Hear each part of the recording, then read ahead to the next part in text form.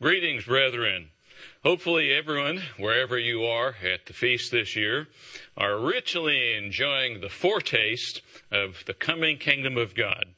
When you hear the words kingdom of God, what do you think of? What comes to your mind when you hear that phrase, kingdom of God?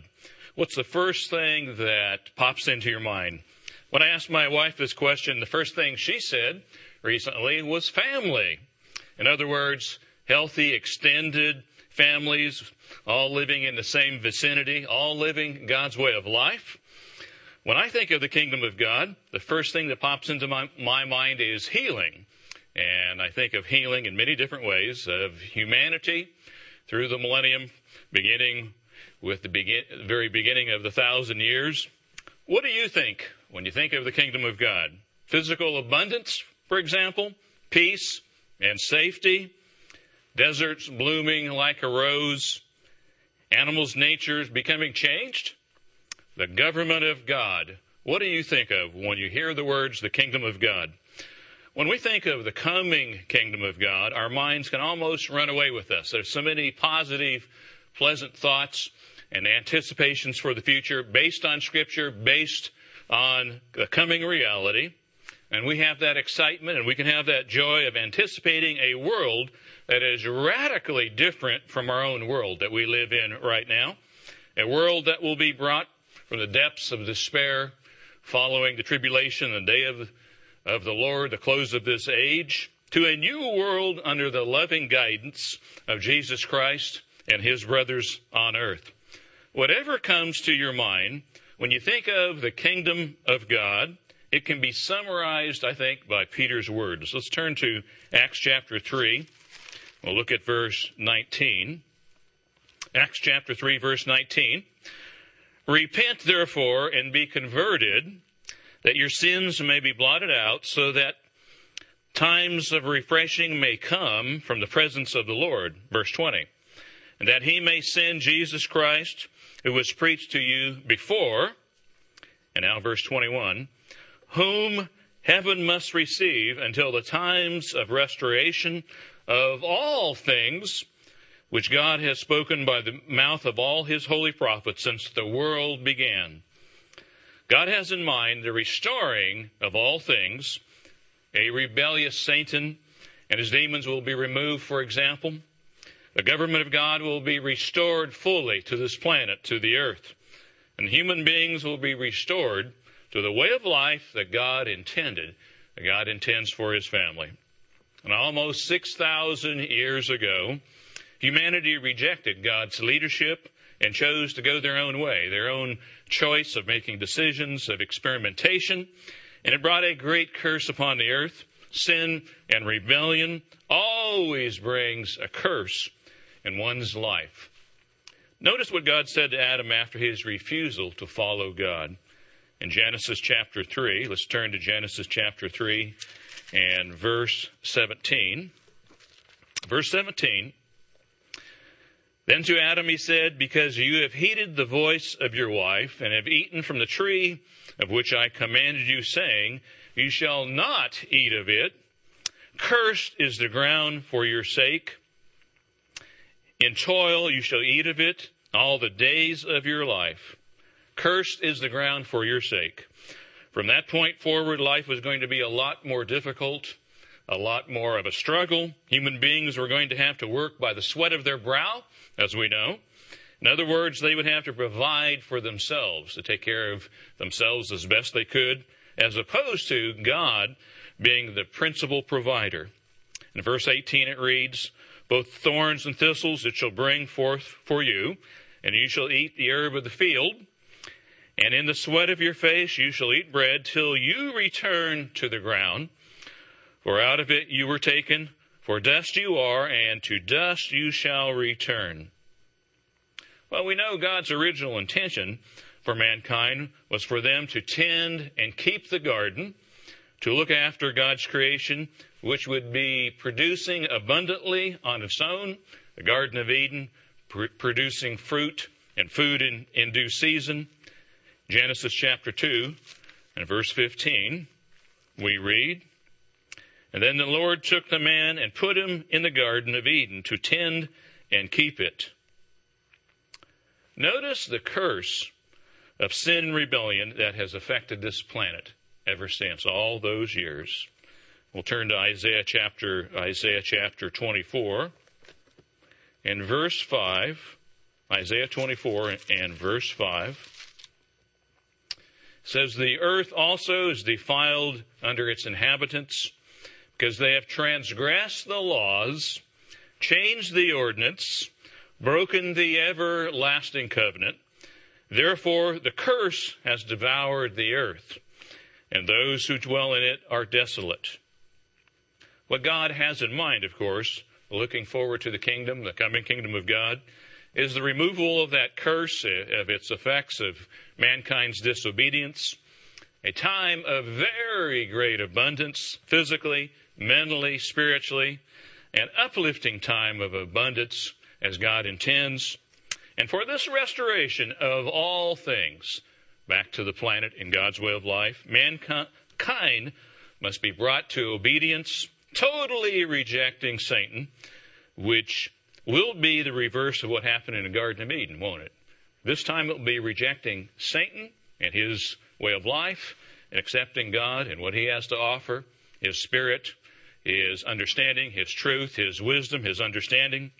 And the curse of disobedience will be lifted, and the blessings of obedience will pour forth. And we can look forth to that time. Right now we're enjoying a small foretaste at the Feast of Tabernacles of the coming kingdom of God. We have a little greater abundance, but at that time the abundance of the family of God will be poured out on this planet. Deuteronomy chapter 28, as we all recall and remember, it overviews the curses that will be lifted, that is, curses for disobedience that come naturally from disobeying and breaking God's way of life. And it also reviews the blessings for obedience, the natural blessings that come from cause and effect, from obeying God, from following the laws of God, that leads to stability and happiness and God's blessings in every way. At this time, we know there will be tremendous healing on the planet as the restoration occurs under Jesus Christ's leadership, a healing of the planet in so many ways. Notice Malachi's prophecy. Let's turn to Malachi chapter 4 and verse 1. It says in verse 1, "For behold, the day is coming, burning like an oven, and all the proud, yes, all who do wickedly will be stubble. And the day which is coming shall burn them up, says the Lord of hosts, that will leave them neither root nor branch." And then we read, "But to you who fear my name," that potentially can be all of humanity in the millennium and the second resurrection. "To you who fear my name, the Son of Righteousness shall arise with healing in his wings, and you shall go out and grow fat like stall-fed calves." Today, let's look forward to the coming kingdom of God, to God's kingdom. Let's examine the healing that will occur on a massive scale during the millennium. We'll look at 7 of the major healings that Christ will bring. The title of the sermon is Healing in His Wings. Typically, of course, when we think of healing, we probably think primarily of healing of human sickness and disease, and that's natural. We know we're all afflicted by that to one degree or another. But when God uses the concept of healing, He has so much more in mind than simply physical healing. According to Vine's Expository Dictionary of Biblical Words, the Hebrew and Greek words translated heal, healing, or to heal can mean, quote, a cure, restoration to health, restoration of spiritual health, restoring to normal, such as the healing of water, restoring to normal, making whole, restoration of afflicted land, and the healing of a nation, end of quote. Well, we might say in summary that Jesus Christ's healing in the kingdom of God will make this planet and its inhabitants whole in every way, not just physically, but we can think of mentally, emotionally, and of course spiritually. In every way, The planet will look pristine in time as it's restored. At Christ's return, the world will have gone through a very trying and traumatic time leading up to Christ's return. We know World War III, the utter destruction of the environment, the overwhelming death and destruction of probably up to 90% of the Earth's population at that time on the planet. And to this scene, Jesus Christ himself and all the firstborn sons of God descend to the Mount of Olives at that time in Jerusalem. It's now time to start the restoration of all things, with Jesus Christ leading the way, symbolically with healing in his wings. That's an exciting thing to consider, the restoration of all things on the planet, Jesus Christ leading the way with healing in his wings. It's so symbolic of a time of peace and prosperity and healing. So where do we begin? Well, to start with, we certainly will want to comfort a traumatized humanity. And that's number one. I'm going to list 7 areas of healing. Emotional healing. It will be needed immediately at Christ's return. Our first order of business will be to comfort, to settle mankind. The religions of the world, we know, will have spread the deception far and wide that the one who is establishing his government in Jerusalem is actually an imposter, one who would be impersonating the Creator.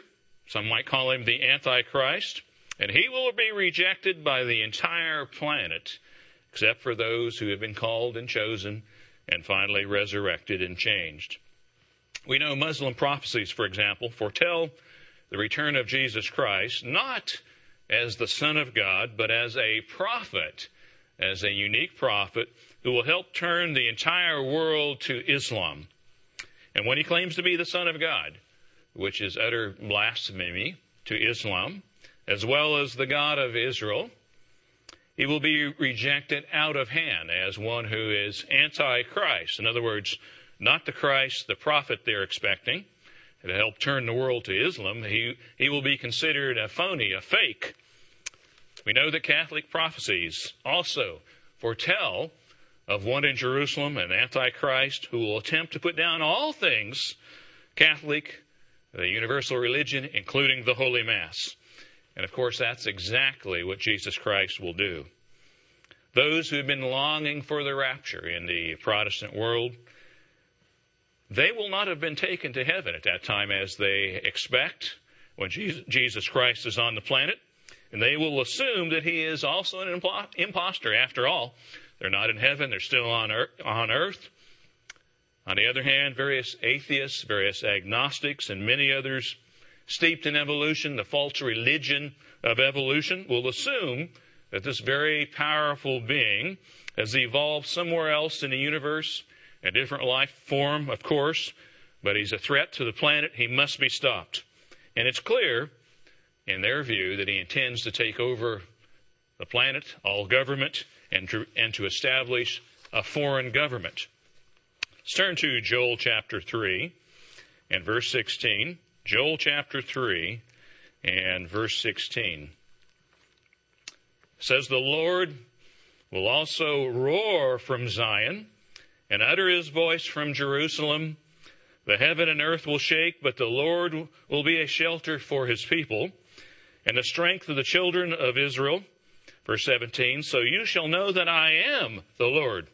In other words, the eternal, the Creator. "I am the Lord your God, dwelling in Zion, my holy mountain. Then Jerusalem shall be holy." Jesus Christ's intervention in the valley of Megiddo at that time, and the complete dismantling of a combined army of some 200 million strong, will go a long way in convincing humanity at that time that indeed the powerful being in Jerusalem at that time is the Creator of the universe. Let's turn to Isaiah chapter 35. Isaiah chapter 35, and let's look at verse 3. 35:3.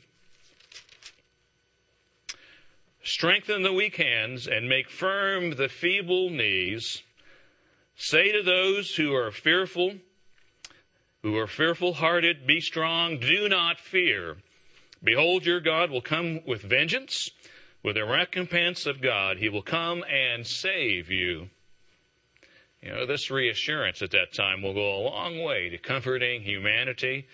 Jesus Christ and his family, his brothers, are here to restore the earth, the planet, to provide their needs, to take care of their physical needs, to teach them a better way of life so they can have a future to look forward to, a real hope.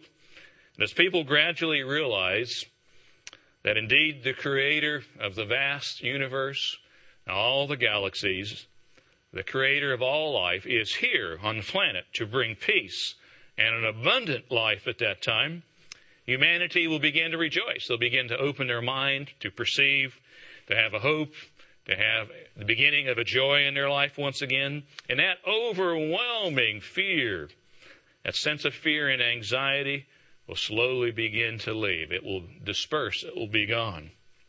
Let's turn also to Jeremiah chapter 31 and verse 13. Chapter 31 and verse 13. We read, Then shall the virgin rejoice in the dance, and the young men and the old together. For I will turn their mourning to joy, will comfort them, and make them rejoice, rather than sorrow. That will be your job. That'll be my job at the very beginning of the millennium. We will comfort humanity. We'll reach out to humanity and tell them it's okay. We're here to help. Everything's going to be all right as long as you follow God's way of life, as long as you follow Jesus Christ, that way of life that brings peace, prosperity, and in time abundance as well. And we'll tell them, we'll comfort them, it's going to be okay. Isaiah 61 also makes a reference to this time. Isaiah 61 in verse 1. The Spirit of the Lord God is upon me, because the Lord has anointed me to preach good tidings to the poor. He has sent me to heal the brokenhearted, to proclaim liberty to the captives, and the opening of the prison to those who are bound. So Jesus Christ fulfilled this at his first coming, in part. Healing the brokenhearted, though, will be accelerated at his second coming. And that'll be an exciting time to be able to comfort humanity, to give them hope, to give them a future. Greatly supporting this reassurance and emotional healing that all human beings need to be stable, to be secure. So supporting that will come another form of healing. And of course, the logical healing we often think of is physical healing. The intervention of the great God. You think about what an impact that will have on people as Jesus Christ initiates physical healing through his family, through sons of God scattered across the earth. Isaiah 35, let's look at Isaiah 35. In verse 5, so many scriptures speak of this. In verse 5, familiar scriptures, and says, And then the eyes of the blind shall be opened. You think about that, how that would impact individuals. Can you imagine the effect of healing a blind human being that's been blind perhaps from birth? What a sense of joy and release that would be. Do you think you would have their respect and their trust? Absolutely. No question about it. And the ears of the deaf shall be unstopped. Verse 6, Then the lame shall leap like a deer. Incredible. Think of the exhilaration it would be to heal a quadriplegic, paralyzed from neck down, maybe for life. Do you think that individual would leap like a deer, as the scripture says? Absolutely, you bet. And the tongue of the dumb shall sing. Talk about verbal fluency. There will be a torrent of words of appreciation just kind of unleashing the emotions at time. And appreciation in every way. Jeremiah chapter 30 speaks of this. Jeremiah chapter 30 and verse 17. God says through Jeremiah, "For I will restore health to you and heal you of your wounds, says the Lord," says the eternal God. What a blessing that will be to quickly heal those who are sick, those who are diseased, as well as the many, many injured from warfare, from earthquakes, from ecological disaster. What a privilege it will be to bring healing, to bring wholeness, physical wholeness to individuals who've experienced that trauma of that time. In the past recent years, few years, in the Living Church of God, God has blessed us with a number of miraculous healings. Cancer of various sorts, cervical cancer, cancer of the floor of the mouth, life-threatening infections, and even the reversal of structural defects of an unborn child. And yet God seems to be keeping, when you think about it, healing somewhat low-key for the moment. Apparently, for this moment in time, He doesn't want people to be primarily attracted to the Living Church of God for the sake of healings and miracles. He wants people attracted to biblical principles, godly priorities, the very work of God, and the desire to develop godly character. But that time will change. God's emphasis will change as He brings the spotlight on His work. And of course, we know even more so in the millennium, when we're going to openly heal, it will be then the time to get the attention of all humanity. And as we heal, through the power of God, as we heal, we'll also use this opportunity to point them to Jesus Christ. He is not only the creator of all life and the entirety of the universe, but He's also the Savior of humanity. By His stripes we are healed. 1 Peter 2:24. And that will be a good transition, the physical healing of humanity as they begin to approach God, God's way of life, and that will lead to transition to a third major healing, number 3, and that is overall spiritual healing, the healing of the mind, the way of thinking. And that process of true spiritual healing will, of course, take some time, won't it? It won't happen overnight. It will take time. People must be taught. Initially, there will be a lot of resistance, especially for those who have been separated from birth and other religions and other false religions. We'll begin to teach them about blessings for obedience and punishment or natural punishments that come upon us for disobedience, the cause and effect of God's way of life. It'll be the carrot and the stick, we can say. We'll drive home the point, cause and effect. A critical concept that we'll be teaching. The law of God being administered from Jerusalem operates that way. The law of God, invisible to the human eye, that is the spiritual laws, just as the physical laws are invisible, but they are just as real. They operate just as much on cause and effect. And we'll bring that understanding. We'll make it clear with the guidance and direction of Jesus Christ. Blessings for obedience. We'll want to reap the blessings. We'll want to help people to want to reap those blessings. It'll be a positive motivation. Zechariah chapter 14. Zechariah 14 and verse 16. Verse 16. It says, "And it shall come to pass that everyone who is left of all the nations which came against Jerusalem at that time, who came to do battle," Jesus Christ made the point very clear that He is the creator of the universe. "And all of them who came against Jerusalem shall go up from year to year to worship the King, the Lord of hosts, and to keep the Feast of Tabernacles," as we are doing now. Verse 17. "And it shall be that whichever of the families of the earth do not come up to Jerusalem, or their representatives, to worship the King, the Lord of hosts, on them there will be no rain." And you realize, wow, that would get their attention quickly, wouldn't it? There will be no rain. Verse 18, if the family of Egypt will not come up and enter in, and they shall have no rain. And they shall receive the plague in which the Lord strikes the nations who do not come up to keep the Feast of Tabernacles. There will be that direct cause and effect for those who choose to follow, to obey the great God, His principles, His way of life. They're going to have an abundance that the earth they never knew in their life, but which the earth never knew since the time of Adam and Eve as well. Verse 19, this shall be the punishment of Egypt and the punishment of all nations that do not come up to keep the Feast of Tabernacles. So this will apply to all the families of the earth. It may be a little more difficult for some religions, particularly maybe for the Muslims of the Middle East, since Jesus Christ will be declaring that He is the Son of God. Of course, that's an anathema to them. They believe there is only one God being. It's different from what they've been taught.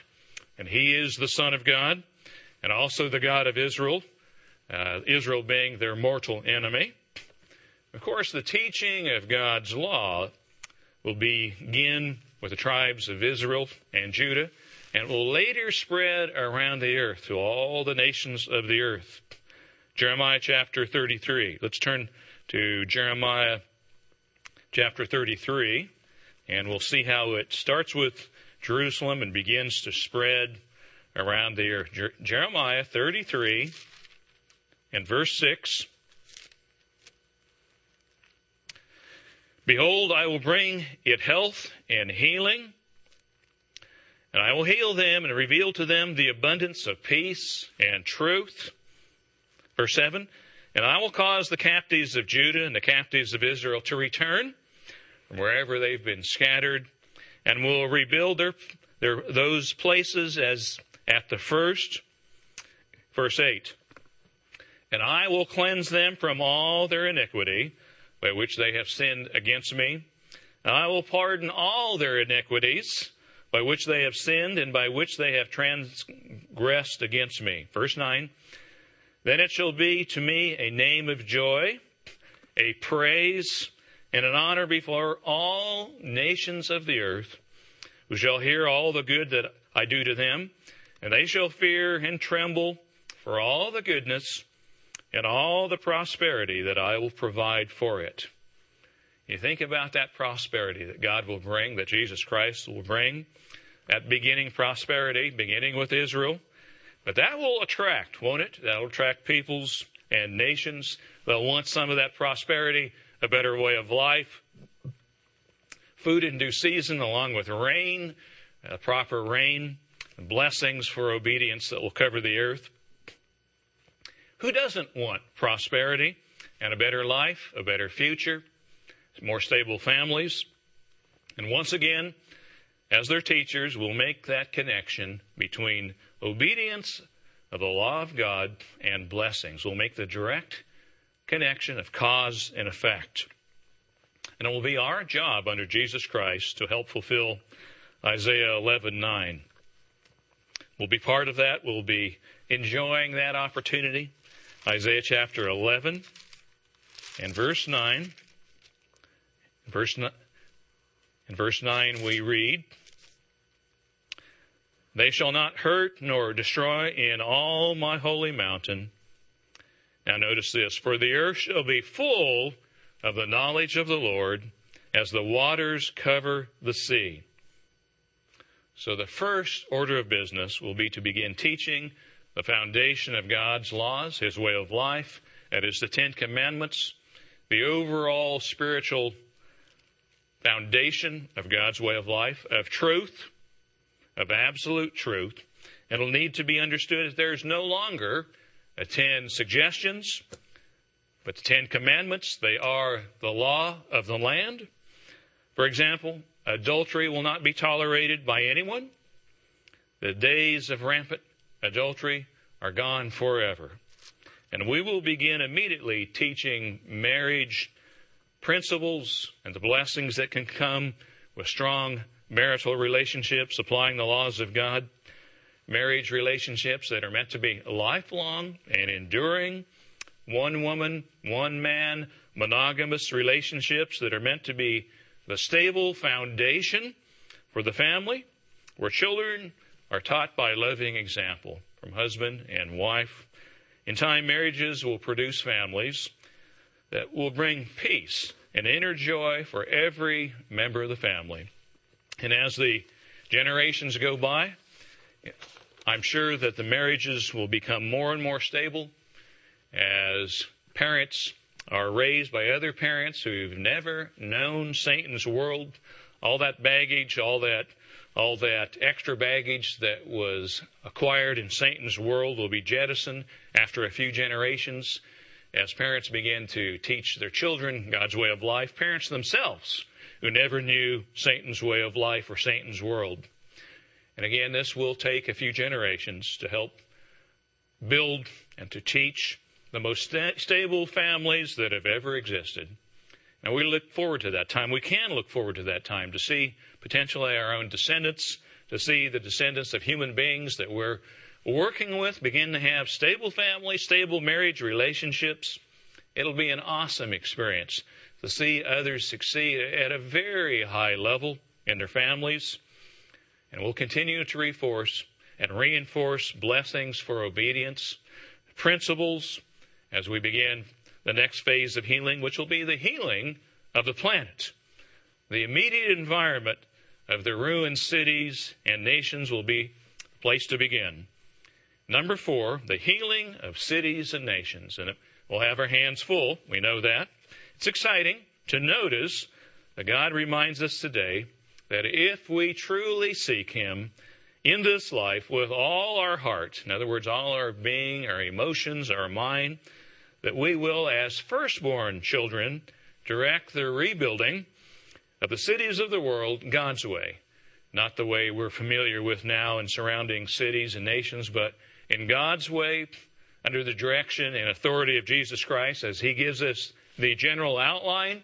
He gives us the blueprint, you might say, and we'll expand on that to fit the individual cities and locations. Isaiah chapter 58 and verse 12, speaking of that rebuilding time, that healing time of the cities and the nations. Isaiah 58 in verse 12, those from among you shall build the old waste places, and you shall raise up the foundations of many generations. And you shall be called the repairer of the breach, the restorer of streets to dwell in. What an exciting prospect under Jesus Christ's leadership to redesign, to rebuild the cities of the earth God's way, fully, no longer blighted, crowded, congested, polluted centers of misery and heartache and crime and drug addiction and all the rest.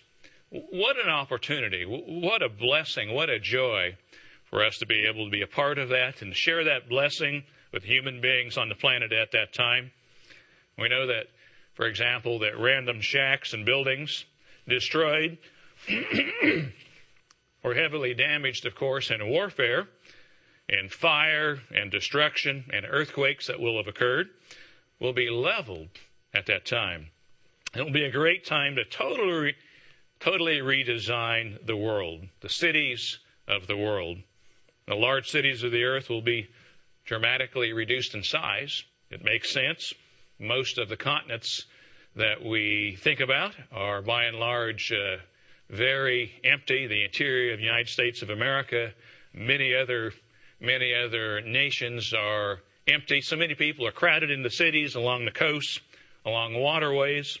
And this will be a good time as we redesign cities, inland cities, to set about open spaces within smaller cities.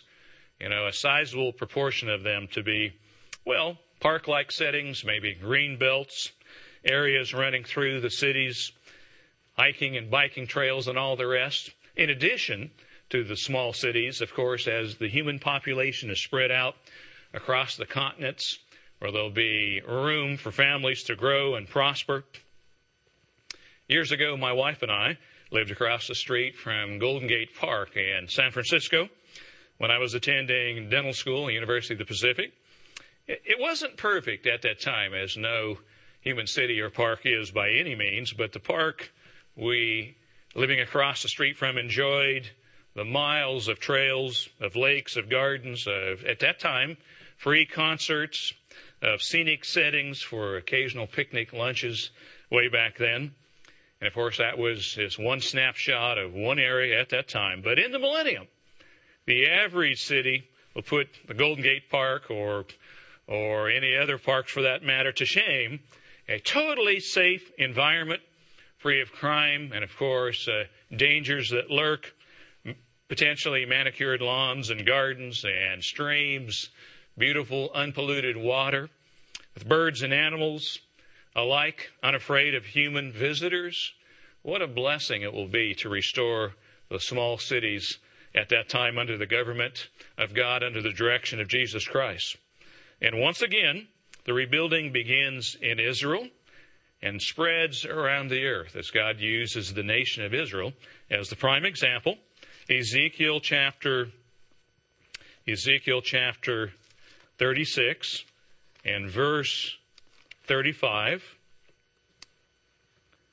So they will say, this land which that was desolate has become like the Garden of Eden, and the wasted, desolate, and ruined cities are now fortified and inhabited. And as the time passes, as nations are restored with all the resources of the family of God, all the abundance the family of God possesses, every nation will reach its greatest potential. Israel, Germany, Egypt, every nation on the planet will be destined to be, of course, pinnacles of success and even greatness. Isaiah chapter 19 and verse 22. Isaiah 19, verse 22. And the Lord will strike Egypt. He will strike and heal it, notice, and they will return to the Lord. And he will be entreated by them and heal them. Verse 23. And in that day there shall be a highway from Egypt to Assyria, and the Assyrian will come into Egypt, and the Egyptian into Assyria, and the Egyptians will serve with the Assyrians. And finally, verse 24. And in that day Israel will be one of three with Egypt and Assyria, even a blessing in the midst of the land. Verse 25, whom the Lord of hosts shall bless, saying, blessed is Egypt, my people, and Assyria, the work of my hands, Germany, the work of my hands, and Israel, my inheritance. You think about that, it's hard to comprehend what this planet will look like as God begins to bless all the nations of the earth, as God's way of life spreads around the entire planet, when all the nations of the earth are living in harmony, and every nation which has its particular talents and abilities and strengths will be allowed to excel anything the nation has ever known in the past, and their special talents will come to the forefront. They will be cooperating together as nations rather than to be competing for national dominance, as has been the history over the last 6,000 years. You think about the abundance that will occur as Jesus Christ, under his leadership, begins to heal the cities, the nations around the globe, around the planet. And to accelerate the productivity of every nation, the environment itself will need to be restored, won't it? And that is the fifth area of healing. Number 5, environmental healing. Healing the environment will be a key priority of Jesus Christ. We know if abundance is going to bless the inhabitants of all nations, a very fundamental priority must be adequate water, adequate moisture, which is so key and so critical for plant life to grow, to be abundant in production. And Jesus Christ has a plan that will dramatically alter the surface of the earth. Isaiah chapter 35. Let's turn to Isaiah chapter 35 again in verses 1 and 2. The wilderness and the wasteland shall be glad for them, and the desert shall rejoice and blossom as the rose, and it shall blossom abundantly and rejoice, even with joy and singing. The glory of Lebanon shall be given to it, the excellence of Carmel and Sharon. They shall see the glory of the Lord, the excellency of our God. Finally, verse 7. And the parched ground shall become a pool, and the thirsty land springs of water, and the habitation of jackals, where each lay there shall be grass with reeds and rushes. Incredible abundance at that time. And there will be rivers of water. Isaiah chapter 41 now, and verse 18. Chapter 41, verse 18. And I will open rivers in desolate heights, and fountains in the midst of the valleys, and I will make the wilderness a pool of water, and the dry land springs of water. And I will plant in the wilderness the cedar, and the acacia tree, the myrtle, and the oil tree, and I will set in the desert the cypress tree, and the pine, and the box tree together. You think about that abundance as the planet is restored and rebuilt with pools of water, springs of water, where the dry places are today, the deserts of the earth. And as the Creator redesigns even the weather patterns at that time with abundant rainfall in due season across all the continents, malnutrition will fade from this planet. There will be an abundance of production. And at the same time, we will begin teaching humanity how to produce wholesome foods. Foods that are balanced, that are not contaminated with enriched soils, without chemical fertilizers that are sprayed in abundance, and pesticides and herbicides as well. And what a blessing that will bring to human health, as no longer will the balance within of the pollutions that we consume. That will be restricted. The crops will be raised in natural ways. Perhaps Jesus Christ will remove what we think of as the curse of the ground, mentioned in Genesis 3:17. We read that earlier, the curse of the ground.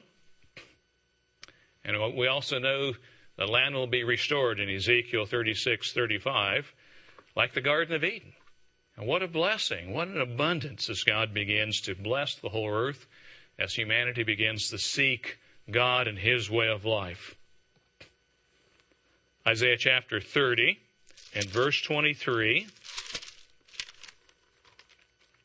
Verse 23, we read, "And then He will give the rain for your seed, which you shall sow the ground, and the bread of increase of the earth, and it will be fat and plentiful.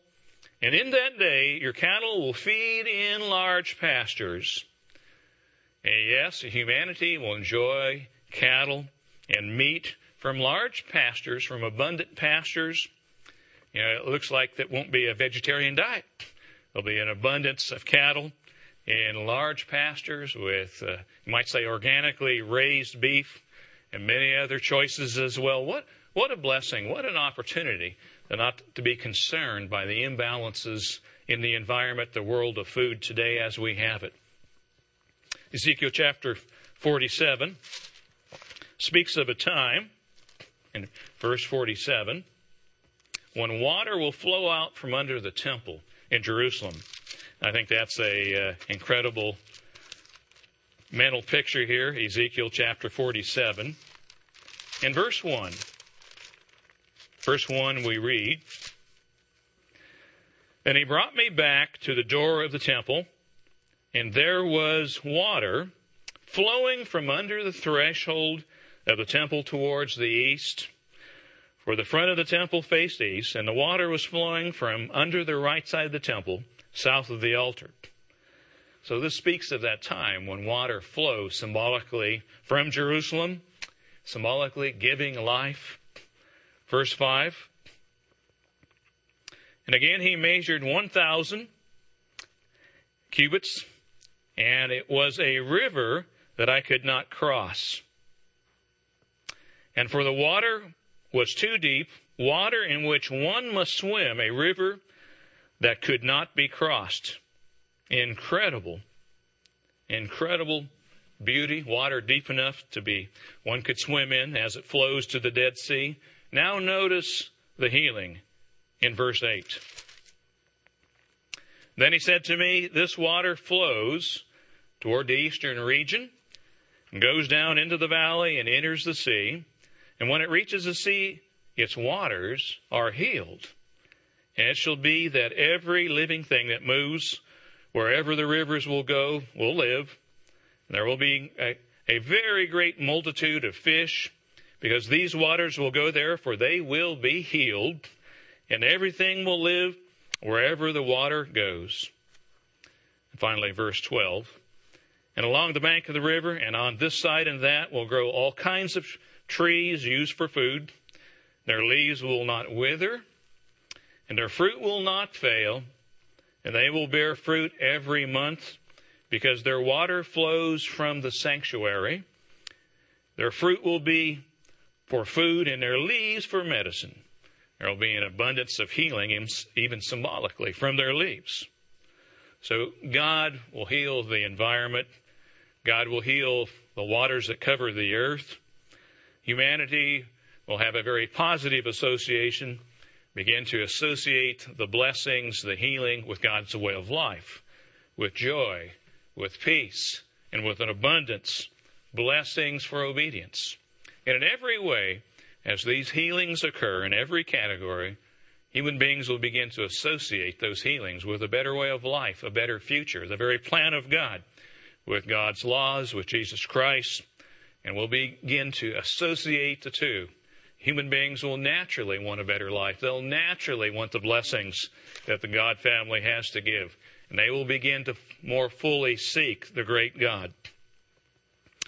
Another healing, another additional healing that will be sorely needed at that time, and that is to restore understanding and harmony among all people of the planet. And to do that, there will have to be a healing of language, a healing of the spoken word. Think about it when you analyze it. When the whole earth had one language, humans had accelerated in that path to scientific accomplishment.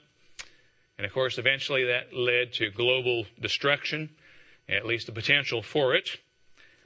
And yet in Genesis 11:1, we read, God had to slow that process down. Genesis chapter 11 and verse 1 says, now the whole earth had one language and one speech. And God saw that it was a major danger that had to be stopped. Human beings were coming together. They were thinking, they were planning. Scientific discovery would have accelerated. And as long as they were following the God of this world, they would have been able to create apparently destructive weapons much sooner than has occurred. So what did God do, as we know? In verse 6, and the Lord said, indeed, the people are one, and they all have one language, and this is what they begin to do. Now, nothing that they propose to do will be withheld from them. Verse 7, come, let us go down, and there confuse their language, that they may not understand one another's speech. At least as far as scientific and technological advancement were concerned, it had to be stopped dead in its tracks at that point in time. Otherwise, human beings would have come together. Human beings would have destroyed, let's say, all of humanity from the face of the earth, as Jesus Christ stated in Matthew 24, unless the Son of Man comes and intervenes, no flesh would be saved alive. Well, from that time period till today, there have been thousands of languages that are evident, that have been counted. I believe there are approximately 7,000 languages spoken around the world today. Recently reported in an Associated Press article, another writer stated that, quote, half of the existing languages in the world will die away in a century, and another 2,000 languages will be endangered if no efforts are made to save them. It is a pity, continuing the quote, that no genuine consensus has yet been reached on respecting and safeguarding linguistic diversity, end of quote. Well, we have news for them, of course, people who think that way. There will be no effort to save 7,000 languages. At least not 6,999 of them are going to have to go. In time, they're going to have to go the way of confusion. No more English, I would assume, a language that is a hodgepodge of many other languages, of confusion, of lack of consistent rules and regulation, and spelling as well. Zephaniah chapter 3 speaks of that time. Zephaniah chapter 3. This is going to greatly facilitate our efforts to bring peace under Jesus Christ, to bring understanding. Zephaniah chapter 3 and verse 9.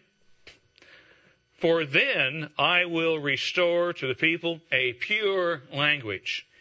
Notice it doesn't say pure languages. It says a pure language, that they all may call on the name of the Lord to serve him with one accord. So the entirety of humanity will serve the great God in one accord. They'll harmoniously be able to work together, communicate together, speak together. With one pure language that's restored, that same one language spoken possibly by Adam and Eve, they'll up until the Tower of Babel. We don't know precisely, but it will be a language that was designed by the great God himself. It will be a huge boost to human understanding and harmony among the races. Prejudice will melt away as humanity all speaks the same language. They'll understand each other. They'll be able to work together under the government of God, under the laws of God for peace and harmony. Well, finally, there is one more healing, one more major healing that we might look at, and that is healing that you and I can be excited about as well, and that is total healing of the firstborn sons of God, of the firstborn saints of God.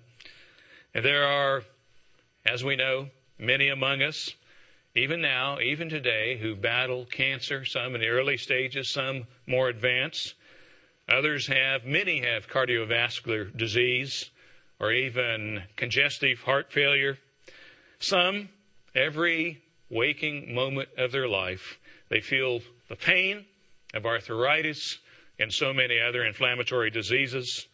Others barely have the energy to get themselves out of bed in the morning as they age with inflammatory or degenerative disease. Some experience excruciating headaches, even migraines. And there are others among us as well who have found that their memory and their mental capacity is slowly slipping. We know that. We're human beings. We're frail. We're fragile. We're prone to sickness and disease. That's the way of all mankind. We all have physical limitations, and those limitations in our lives are increasing year by year. And that's the cycle of life. That's the way human life is. But the really awesome news, the great news, the good news for us is that the returning Son of God has healing in his wings for all of us who complete our training as sons of God, as genuine firstborn sons of God. Can you imagine what it would be like, what it will be like to have perfect health, to have health with an abundance of energy, never-ending energy, never needing any longer to sleep 7, 8, or more hours a night, having complete mental clarity with total recall. I really look forward to having a kind of mental clarity, total recall, being able to remember examples, being able to remember history to a greater degree, being able to be more effective at teaching with a very powerful mind, no longer limited by our physical human brain, but a very powerful mind a fully spirit being able to teach and train effectively. What an incredible blessing that will be when Jesus Christ returns with healing in his wings for us, those who are alive and also those who will be resurrected. 1 Corinthians 15:51, an encouraging scripture. The Apostle Paul tells us a mystery. Of course, we understand this mystery of the future. And the Apostle Paul stated, "Behold, I tell you a mystery. We shall not all sleep, but we shall all be changed in a moment, in the twinkling of an eye, at the last trumpet. For the trumpet will sound, and the dead will be raised incorruptible, and we shall be changed." Verse 53, "For this corruptible must put on incorruption, and this mortal must put on immortality." Immortality, what a concept, what a blessing. Enjoying all the blessings of the family of God, living life on God's plane of existence as a God being, as a junior God being, but as a son of God, as a brother of Christ, energetic, forever accomplishing under Jesus Christ's leadership, having a sense of fulfillment under our own leadership, working with human beings for 1,000 years for starters until the second resurrection, seeing them succeed, seeing them have families that are strong, potentially stronger than the families we have experienced in this life, because we've been exposed to Satan's world. We've all been to some degree contaminated. We have that opportunity to work with human beings as God heals us, as healings in the wings of Jesus Christ is applied to us as we're changed and resurrected.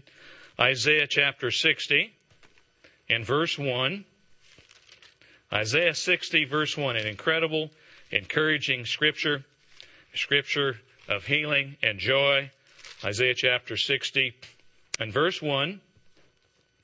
"Arise, shine, for your light has come, and the glory of the Lord is risen upon you." And we can think about that. The glory of the Lord will be risen upon us at that very moment when we have been changed and transformed, when we are literally healed from corruption to incorruption, from our physical bodies, if we're alive, to fully empowered spirit bodies. And this mortal will have put on immortality. Brethren, there is no greater blessing I think that we can think about, we can consider. No greater healing in our own lives as a full-born Son of God is going to give us the supreme joy of sharing this way of life with all of humanity, with every last human being that has ever lived. At the Feast of Tabernacles this year, God invites us, God commands us to rejoice in the future, to rejoice in God's way of life in the present, in our families, in our congregations, among our friendships and our fellowships. May we all eagerly look forward to that day when the Son of God returns with healing in his wings.